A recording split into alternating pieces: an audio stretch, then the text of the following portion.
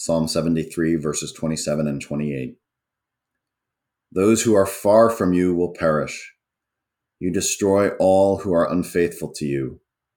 But as for me, it is good to be near God. I have made the sovereign Lord my refuge. I will tell of all your deeds. Yeah, they're in the passage from Psalm 73. They're kind of colliding forces going on, but I focus on this day as the eve of Christmas, and I wrote, "The world on the eve of the birth of Jesus Christ was a world sick with sin. Violence crackled in the cold air as Jerusalem cringed under the iron yoke of Rome.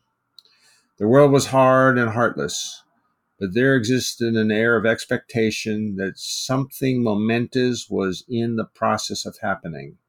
Wise men from the east had embarked on a long journey to Jerusalem to find the child destined to be king."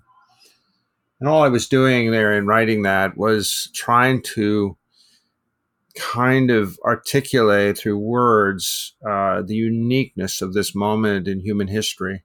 And that it is still a glorious event, even with these services that are on Christmas Eve, and the children can't wait to get home to see the tree and the presents under the tree and all the other things that come with that.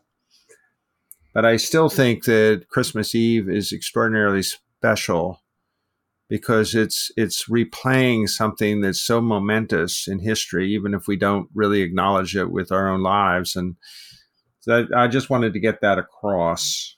That's great. Well, as you know, Psalm 73 is my favorite. And it's really cool to just meditate on it for a minute here on Christmas Eve, anticipating the greatest gift of all, who's Jesus himself. And I'm just going to read the two verses that precede the one here that you chose for today, Psalm 73, because it really points to the preciousness of the gift. It says this, Psalm 73, 23 and 20 through 25. Nevertheless, I am continually with you. You hold my right hand. You guide me with your counsel.